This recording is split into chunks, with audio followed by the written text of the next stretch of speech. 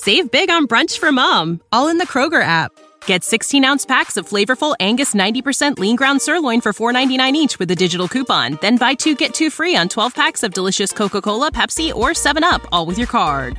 Shop these deals at your local Kroger today, or tap the screen now to download the Kroger app to save big today. Kroger, fresh for everyone. Prices and product availability subject to change. Restrictions apply. See site for details.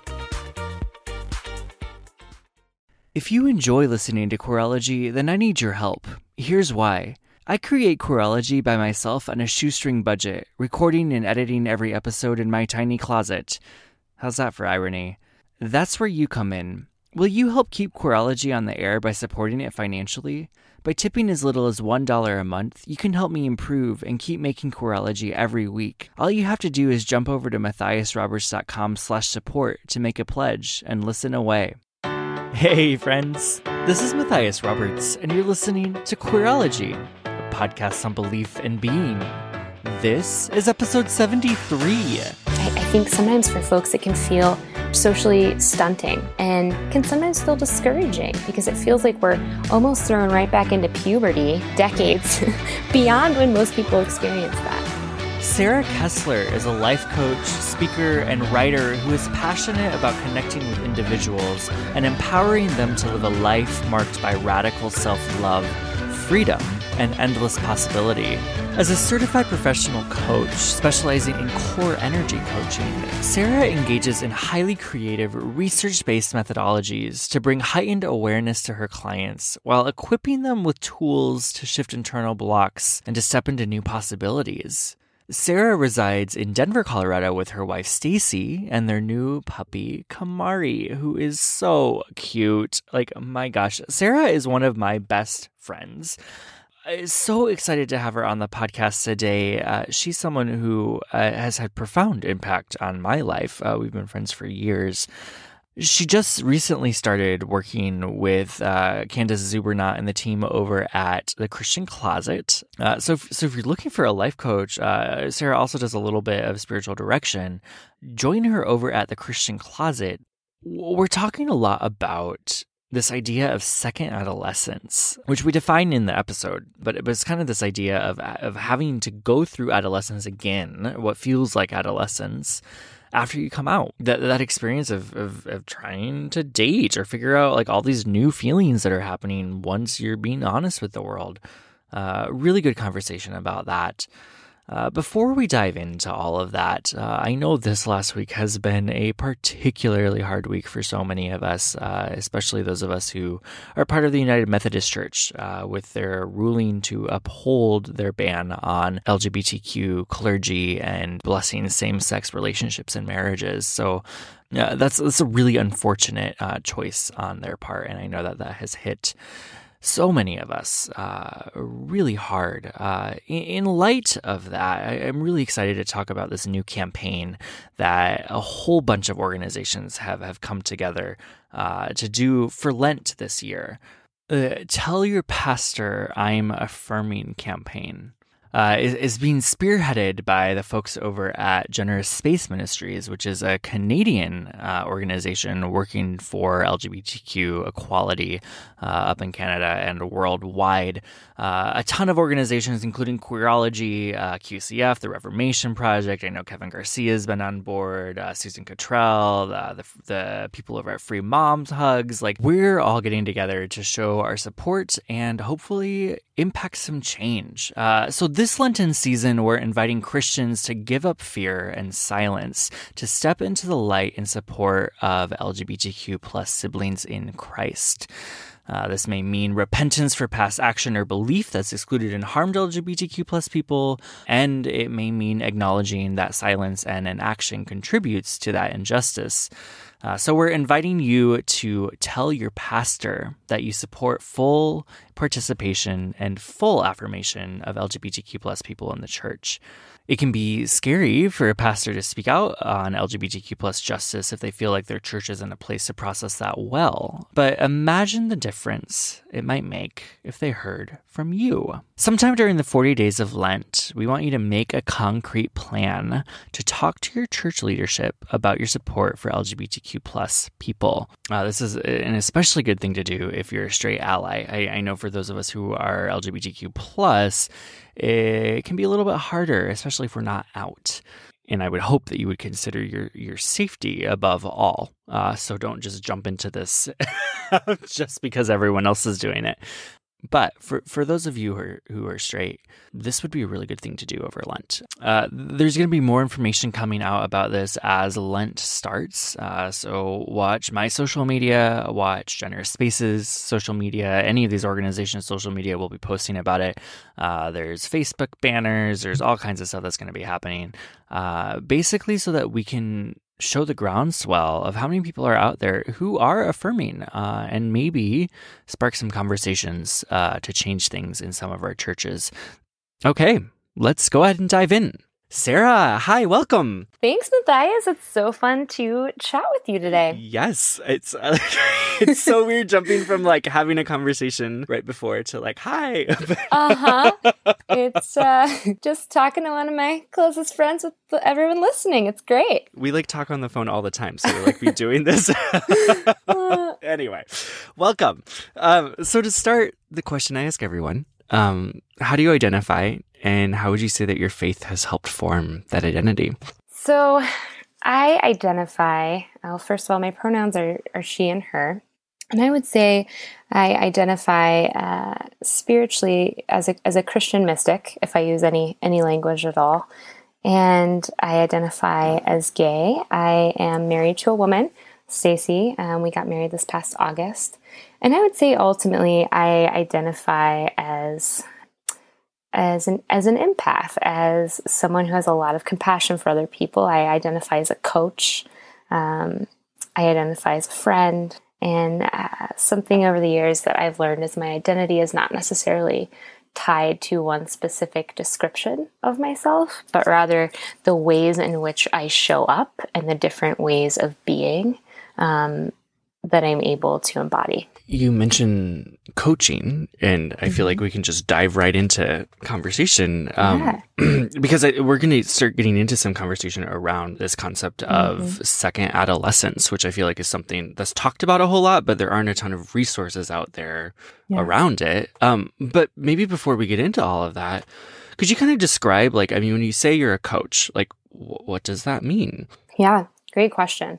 Because I think that coaching kind of has this different connotation in different circles.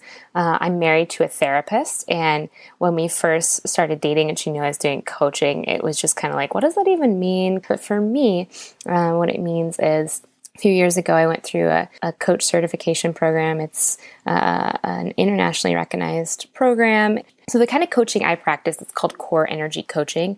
And just to kind of make a distinction, I know a lot of people are familiar with therapy, but the difference between therapy and coaching at the most basic level is a lot of times therapy is moving people from a place of past-oriented behaviors or thoughts or just trauma that they need to get through into the present. So kind of helping people come from some sort of place of dysfunction to functionality. I love therapy. I've seen my therapist kind of on and off for the past 5 years, so I'm all about it. And I don't really adopt this either or methodology around coaching or therapy. I think it can be really valuable to have both. However, I think what therapy does is it catches us up to the present, so that then when we're ready to kind of be action-oriented, to kind of move from functional to optimal, coaching kind of takes it to that next level of okay, what can we create now? So while coaching does have a goal-oriented method to it, I am not the kind of coach that's like, okay, let's set a list of goals and let's make it happen. It's first really getting underneath and saying, who are you? Based on your values, based on your beliefs, based on who you've known yourself to be, how are you showing up in the world, and how does that compare to how you want to be showing up in the world? And then what needs to shift in order to make that happen so that you're fully integrating all of who you are. So I'm so passionate about helping people discover that for themselves. And I've done lots of my own work over the past several years that I think just pushed this passion forth even more. So yeah, I love it. Yeah, it's such a needed thing, especially I think for people who are queer, because we don't have a lot of that. I don't know if it's fair to say that we don't have that support system, but I feel like we do need we need that in our lives. People who are helping us move forward.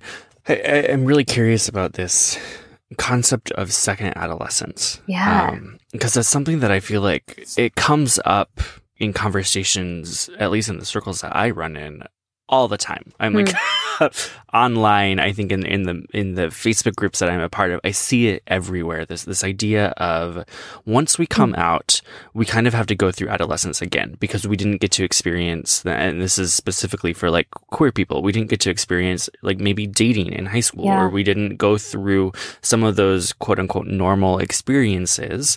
And we feel at a loss. We're going through it in our 20s and our 30s and our 40s. Like, I'd love to hear you kind of talk about that, and what it is and some of the work that you're doing in that area. So second adolescence, as you've described, it's kind of this feeling and this experience of having these ideas about romance, or kind of feeling, sometimes it's feeling more comfortable with our own bodies or self-expression, that a lot of cis straight folks experience in middle school and high school. So it could be something as simple as, oh, I'm having butterflies for the first time, and I'm feeling this experience of being in love for the first time. That happened for me for the first time in my life when I was 23. And I dated people before, I had dated guys before, and that had never been my experience.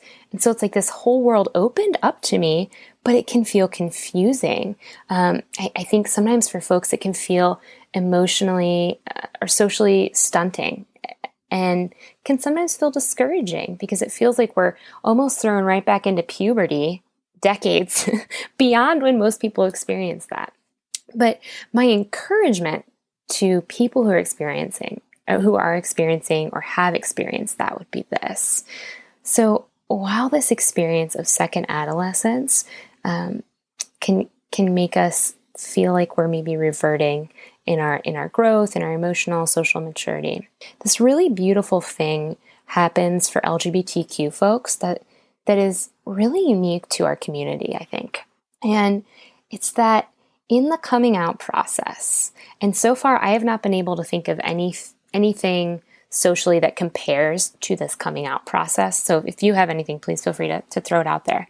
But it's so unique because at some point in our lives, instead of just saying, this is the way I've always been, this is the way I'm always going to be, there's this juncture where we transition from this is just the way things are to this is what I'm choosing to let you into.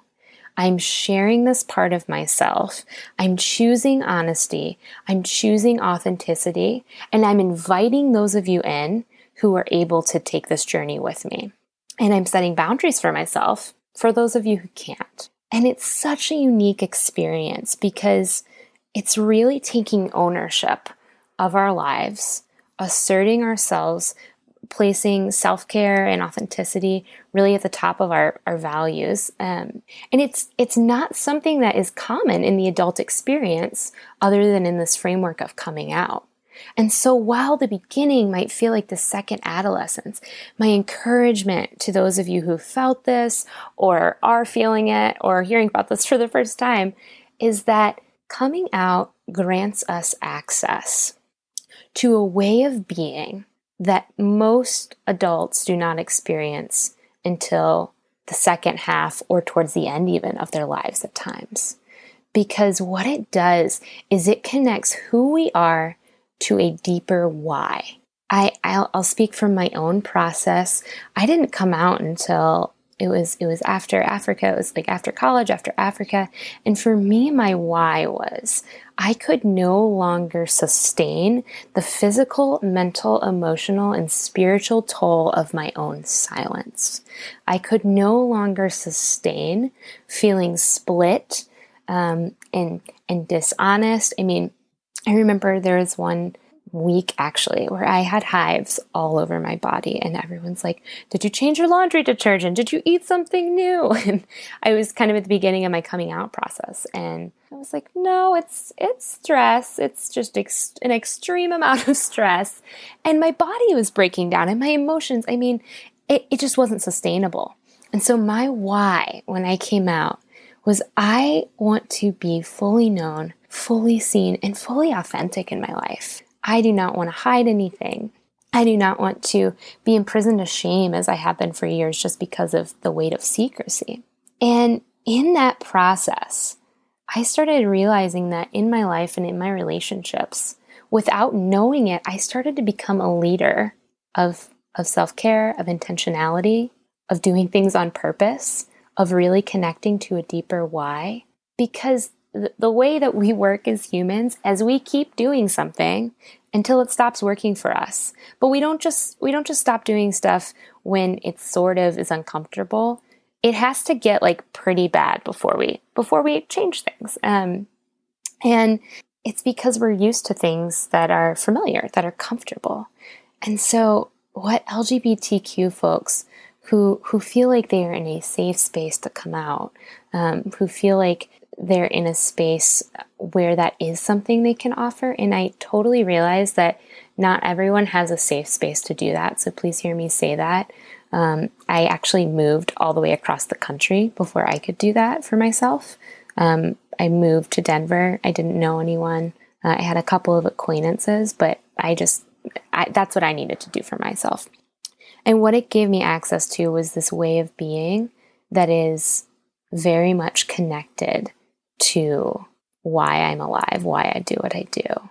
And it gave me access to this intentionality and this freedom that I never had access to before.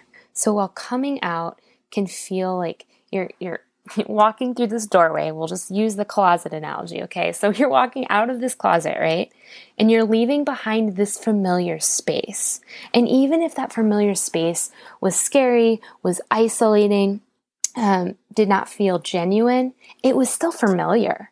We all knew how to navigate our pre-coming out days, right? Because we did it until we didn't. And walking through that door into this new, unfamiliar world where we're not even really sure how to walk around, how to navigate it, that second adolescence part, actually gives us access to this wide open world of possibility and of opportunity.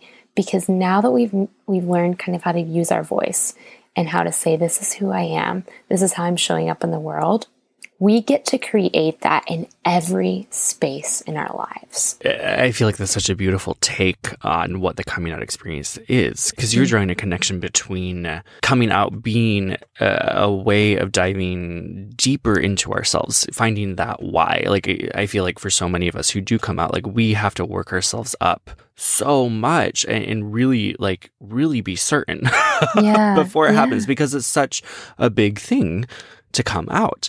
It's almost like we're coming out, right, of shame, we're coming out of fear, we're coming out of hiding, and we're coming into truth, authenticity, vulnerability, actually having access to the full spectrum of emotion. I don't know if you've experienced this, but for me, what I started to realize when I moved through the grief aspect of coming out, of losing people, of feeling the pain of what I perceived as rejection, I suddenly had access to all of these emotions that I had stuffed for so long.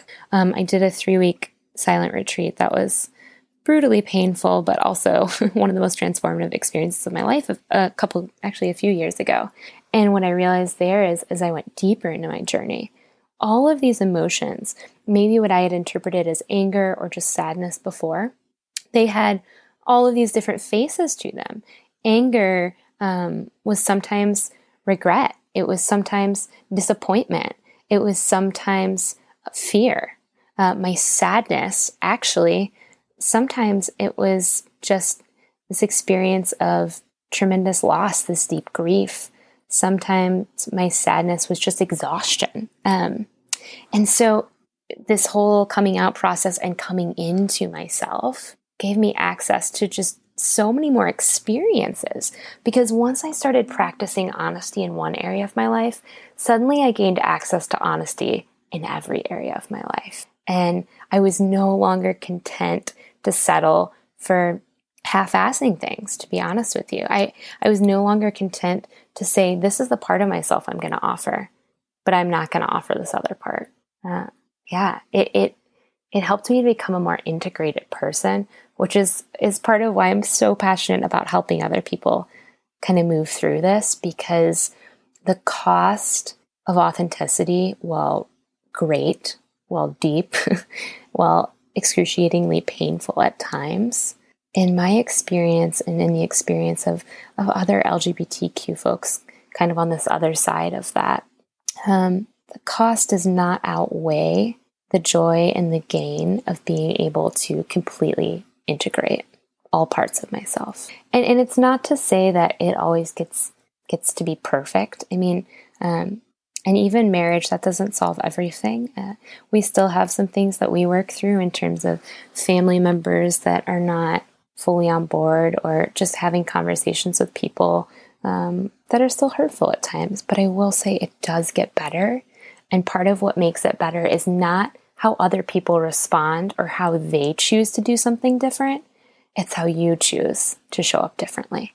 And I will say that me showing up differently started to shift how my family showed up years ago. They were all at our wedding. My dad built crates and cut down a tree and made wood trivets for the tables at our reception. I mean, you saw them, you were there. And that is not something I could have fathomed 5 years ago at all. That was not where they were. But as we started to offer each other our honesty and our intentionality, I've seen other people's walls come down too, of, wow, if you can really live into the space of truth and being real and self-love, what is possible for me? I love that, because you're inviting people to experience the same kind of truth. You're inviting people into, you're using the word authenticity, an authentic way of being, which I feel like for a lot of us, coming out is stepping into that. I'm curious because I feel like you're talking about what we can be, which is such a beautiful picture of it.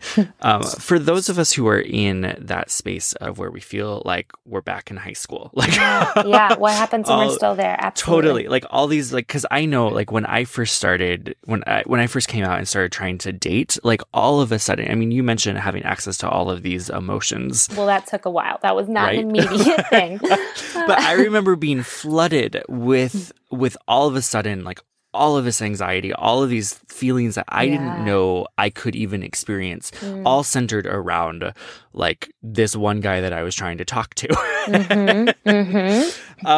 And that being so overwhelming. And so what is going on? Why am I feeling all of these things? And I mean, it feels like adolescence. It feels like puberty all over again. That sense of, I don't know how to deal with any of this.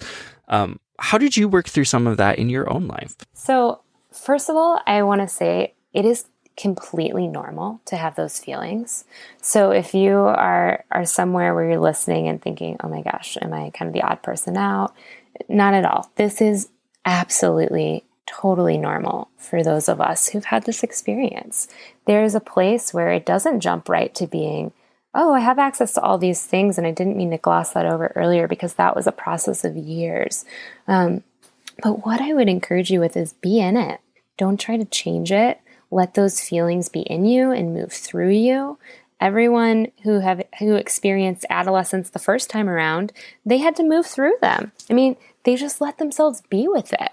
And it's unfair to us to try to force ourselves to be in an emotional place that we're just not in. That in itself is inauthentic. And so I'd say be with it. For me, something that helped, I've been writing songs for, I guess a couple decades at this point. And I wrote a lot of songs when I first started coming out. Wrote a lot of songs. The first woman I ever fell in love with. I mean, oh my gosh, talk about second adolescence. I was writing songs all the time. I was nervous all the time. I had to run to the bathroom every 5 minutes when we were together. I mean, my stomach was just in knots, and it's kind of this fun, I know it doesn't feel fun. Adolescence the first time around probably didn't feel fun for folks, but it's just kind of socially expected. But there's this, I would say, just lean into it in the moments. Like, this is how we were created, right? To experience kind of all of these physical and physiological and emotional experiences when love or even just having a crush is something that's there for us. This is kind of how we were designed. And what I felt, it felt like an awakening for me of, oh my gosh, how have I lived this long? I never had this experience. I mean, Matthias, it was kind of ridiculous. I would turn on the radio and love songs would come on. And all of a sudden I'm like, oh my gosh, I understand this now. Totally. I feel this. Oh my gosh, I need to go to the store and get chocolate right now. And I mean, it was this crazy thing of I love love. And I mean, any of my friends from college, my best friend especially, can attest, I was the love skeptic in college. I remember this beautiful time where we all watched the movie Fireproof and held hands and prayed for each other's future spouses and fireproofed each other's marriages. Oh my gosh. And gosh. I don't think we prayed for a woman for me at that time, to be honest. But but like, I was like the biggest skeptic of like, why are we doing this? I'm never going to get married, all these things, because I turned myself off to that possibility. And I think this is part of why this happens, right? Excuse me. When we're younger and we see all of our peers having this experience around love and we realize it's not connecting with us for some reason, maybe we are an adolescent, like, I don't know, we're middle school, high school, we're not out yet, maybe not even out to ourselves, we just know we're different. And so what do? We flip that switch off when we are young, and we don't even think about turning it back on until all of a sudden, oh my gosh, look at that person over there that I would never have allowed myself to even have this thought about before, that I'm really into them. And this is just a normal human experience, but now I'm actually giving myself permission to feel these things and to consciously process through it.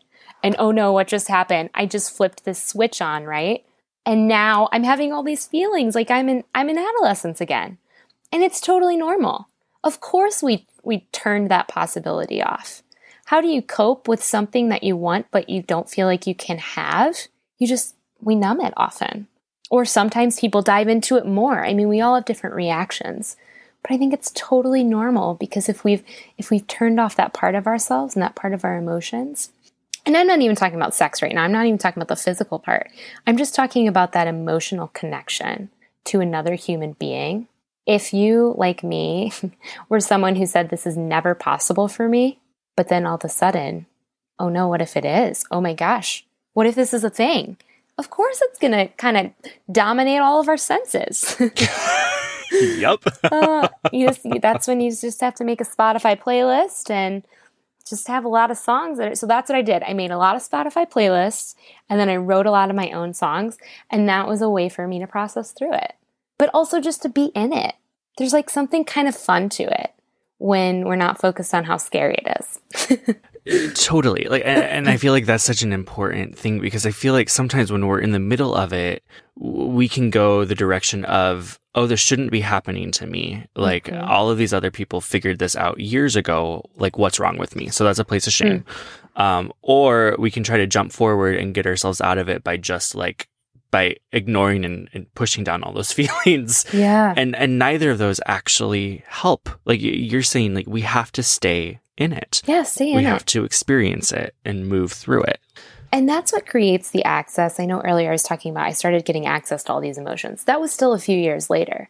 But the reason I was able to get access to other emotions is I stopped ignoring my own heartbeat, right? I stopped ignoring the thoughts that were swimming in my mind. I stopped ignoring my own physicality. And okay, what happens if I acknowledge these things? if I am consciously aware of my emotional, physical, spiritual experience, and with those realizations, what is now possible for me to experience and create? I mean, I remember, I still do this, but so I'm not past this yet. But like, I remember hearing someone talk about like anytime you're feeling that kind of fluttery anxiety, however it shows up, like that adolescency feeling, to write, like you mentioned writing songs. I would just write in my journal. And this person that had kind of given me this advice was like, just write down everything that comes to mind. And she was like, sometimes it will sound like you're a 5-year-old. Like, yeah. And like that gave me the freedom to just write it all down and look over. And it does look like reading over something a 5-year-old would write. Like, this person hates me, or this person's in love with me, or like whatever. But like being able to write it down and then look at it was so helpful and calming to just get it out of my body and somewhere else. Yeah. And the other thing I would say is it doesn't have to mean anything. They're just body sensations. They're just feelings that are moving through us. It doesn't have to mean anything about you. It's just something that's happening to you in the moment. So I think where we get stuck in this is when we say, oh my gosh, this means I'm not emotionally mature, or this means I'll never be ready for a committed relationship, or right? Like that's where we get caught. What's happening is, oh, I have butterflies. Oh my gosh, I don't feel like I can eat because I'm so nervous. Oh my goodness, I am thinking about this person all the time. I'm twirling an apple in the stem. Does she love me? Does she love me not? Does she love me? Like, it's okay. That's just what's happening. But it doesn't have to mean anything about who we are or inform our identity other than, okay, this is this thing. Yeah, because it's so easy to get stuck in that place of shoulds and shouldn'ts. Yeah, like, absolutely. I shouldn't be feeling this way. I should have gotten past this. I should have figured this out years ago. Yeah. And that's not true. Right. That's actually something I talk to with my clients a lot about is what would it look like if there was a spirit of non-judgment over your own life? This isn't right or wrong. It just is. What does that change? What does that open up? And it doesn't mean it's throwing out your total moral compass. But what happens if this kind of judgment we heap on ourselves, like we're analyzing ourselves as we go along, what if that was removed for just a second? And we could just see something as, oh, this just is. And if I don't like it, I can change it. But what does that free us up for if we're not applying all this extra meaning to what's happening for us? I'd love to hear your love story. Yeah. Because you're married. Stacy's amazing. She's amazing. You guys are like kindred spirits. Like, I want to hear like what that was like, especially with this idea of second adolescence and the butterflies and that. Because I think like those feelings, like anytime you meet someone new that you're like interested in, like those aren't going to go away. Yeah, for sure. But yeah, your love story. Yeah. So Stace and I, her name's Stacy, I just call her Stace. So we met, I think in 2015. This was actually funny. She picked me up from the GCN at the conference at the time, QCF now. So she's a friend of a friend, and this friend and I had gone to the conference together, and Stacy picked us up. And I was just like totally disinterested in her as a person, because it was that thing where it's like, oh, my really good friend, like, also has this other really good friend. And what does that mean about our friendship? I was a little dramatic about it. I was also really tired after the conference. So, but I do remember that she picked us up and then she moved over to the passenger seat. My friend drove, and she was reading this book called, I think it's called How to Understand Rap. And it's really funny. And it takes a line from a rap song and then it explains it in like layman's terms. But it's hilarious. I'll have to send you a screenshot or a picture. I think I've read it in your apartment. You probably before. have. Yeah, you probably have. It's like the whitest thing. Yeah. Mm-hmm. Yep. So, and if you've met Stace, like she comes across. She is very nurturing, but comes across as just like, really reasonable and sensible. And then just to see this whole other side of her right away of like, hey, here's some of my favorite rap songs, and here's what they mean. Like, it was just really funny, and so Stace was the token, I'm using air quotes, straight girl in the friend group, in the mostly all gay friend group. And literally her nickname was Straight C. Yeah. So she had never dated a woman before. And there was something about like, she knows I'm gay. She knows all the people I'm dating or thinking about dating or have whatever. So she knew all my stuff. And we were operating under these two different labels. And it just seemed like it wasn't a thing. Like it just was off limits. So it didn't really cross my mind. However, as we started hanging out, there were a couple times where I'm like, there's definitely a vibe here. And if I didn't know any better, I would think there was a vibe here. But like she would just kind of shut it down. I'm like, okay, that's fine. So she was one of my best friends for like a year before we started dating. And we definitely were a lot more affectionate than I am with any of my other friends. So I'm sure there were signs along the way, but it was like this label thing, right? Of like, oh, straight, gay, guess we're like, that's never going to be a thing. And over time, we just kind of had this little come to Jesus conversation of like, what is actually happening here? And again, she had never dated a woman, and her story is different than mine. She does not identify as straight.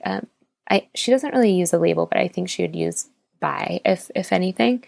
And her experience was different than mine, although I don't want to tell too much of her story. But it wasn't like totally out of left field that she was attracted to me and we started dating, but it was completely a new experience.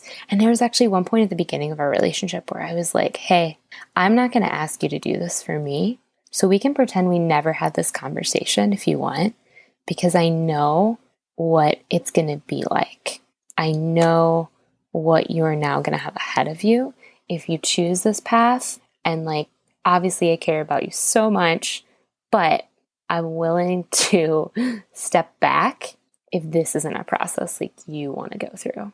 And we had some challenges. I mean, her just stuff with family, stuff with some friends. It was kind of not totally a second coming out process for me, but it was a unique experience, and I wouldn't have done it any differently. I mean, to be able to marry my best friend is the coolest thing ever. And we dated for, I think, like 2.5 years before we got engaged. And it was just wonderful. I think the thing that was so great about, and it still is wonderful, but the thing that was so great about dating, and I remember I would chat with my therapist, and I was like, okay, I'm concerned because this feels too easy. Is this right? Is it supposed to be like this? Because it feels really easy to be with her. And I was under the impression that relationships are supposed to be stressful. And my therapist kind of laughed. I was like, that's actually great. That's really good. That's healthy. I was like, oh, this is great. So she's amazing. We're pretty opposite in a lot of everything. And you could probably speak to that even more than I can, knowing us from an outside perspective. Where she is reasonable and organized and nurturing, I am a little bit chaotic and creative and spontaneous and kind of like this ball of scattered energy. And she's more linear, and it's great. Like I think we balance each other out really well. And then it's really fun for me when she gets in spontaneous mode. And it's really fun and confusing for her when I get in planning mode, like I did for our honeymoon, where I mapped out like every day in Europe. She was like, who are you? Who did I marry? So I love her so much. She's amazing. And yeah, it's really fun to be married. Marriage is never something I thought was for me, and to be able to get to do life with someone that you care about so much and that challenges you and that you can laugh with, it's really fun. We do a lot of mundane things like go to the grocery store across the street together, and I try to have us get as much sushi as possible because they have great sushi. And so we do just, mundane things. We do fun things too. Our honeymoon was a blast, but yeah, it's great. I love that. I mean, it's just been watching you two come alive together as this relationship has turned into a marriage. Like, you've been around for all of it, for the whole thing. Like, oh my gosh, Matthias, the weekend we stayed together at TRP, She was it that weekend? No, it was the other TRP. But like, that's part of how we knew. She was so mad at me at the first TRP when we were just friends because I wasn't like texting her back fast because I was hanging out with all these like LGBTQ folks that were amazing. Right. And I'm like, why is she so mad? I didn't know until I got back. And then we started dating shortly after the one where you and I were roommates. Yep. So you've been there the whole time. It's been fun to watch. Yeah. So how can people find your work, Sarah? Well, my website's coachkessler.com, and that's going to have links to speaking, to organizational trainings, and one-on-one coaching. But primarily, you can go to the Christian Closet, and you can find me there. You can connect with me there. I love working with Candace and the whole team. They're incredible. So right now, that's the best place to find me and get a hold of me. And yeah. Instagram, Twitter? Oh, yeah. Instagram and Twitter at the Coach Kessler, Kessler. Awesome. Well, this has been so much fun. Thank you for joining me. Absolutely. This was so amazing. I've loved having this conversation with you, Matthias, and I'm so proud of you and love what you do so much. You're inspiring so many people. It's so sweet. You can find Sarah over at coachkessler.com and explore her work over at The Christian Closet at thechristiancloset.com. She's on Twitter and Instagram at TheCoachKessler. Queerology is on Twitter and Instagram at QueerologyPod, or you can tweet me directly at Matthias Roberts. Queerology is produced with support from over 230 Patreon supporters. To find out how you can help keep Queerology on the air, head over to matthiasroberts.com/support. A really easy way to help support Queerology is by leaving a rating and a review.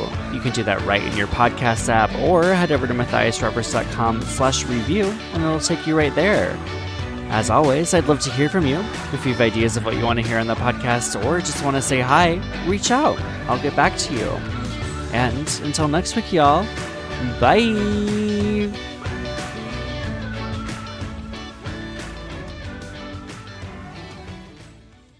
Save big on brunch for mom, all in the Kroger app.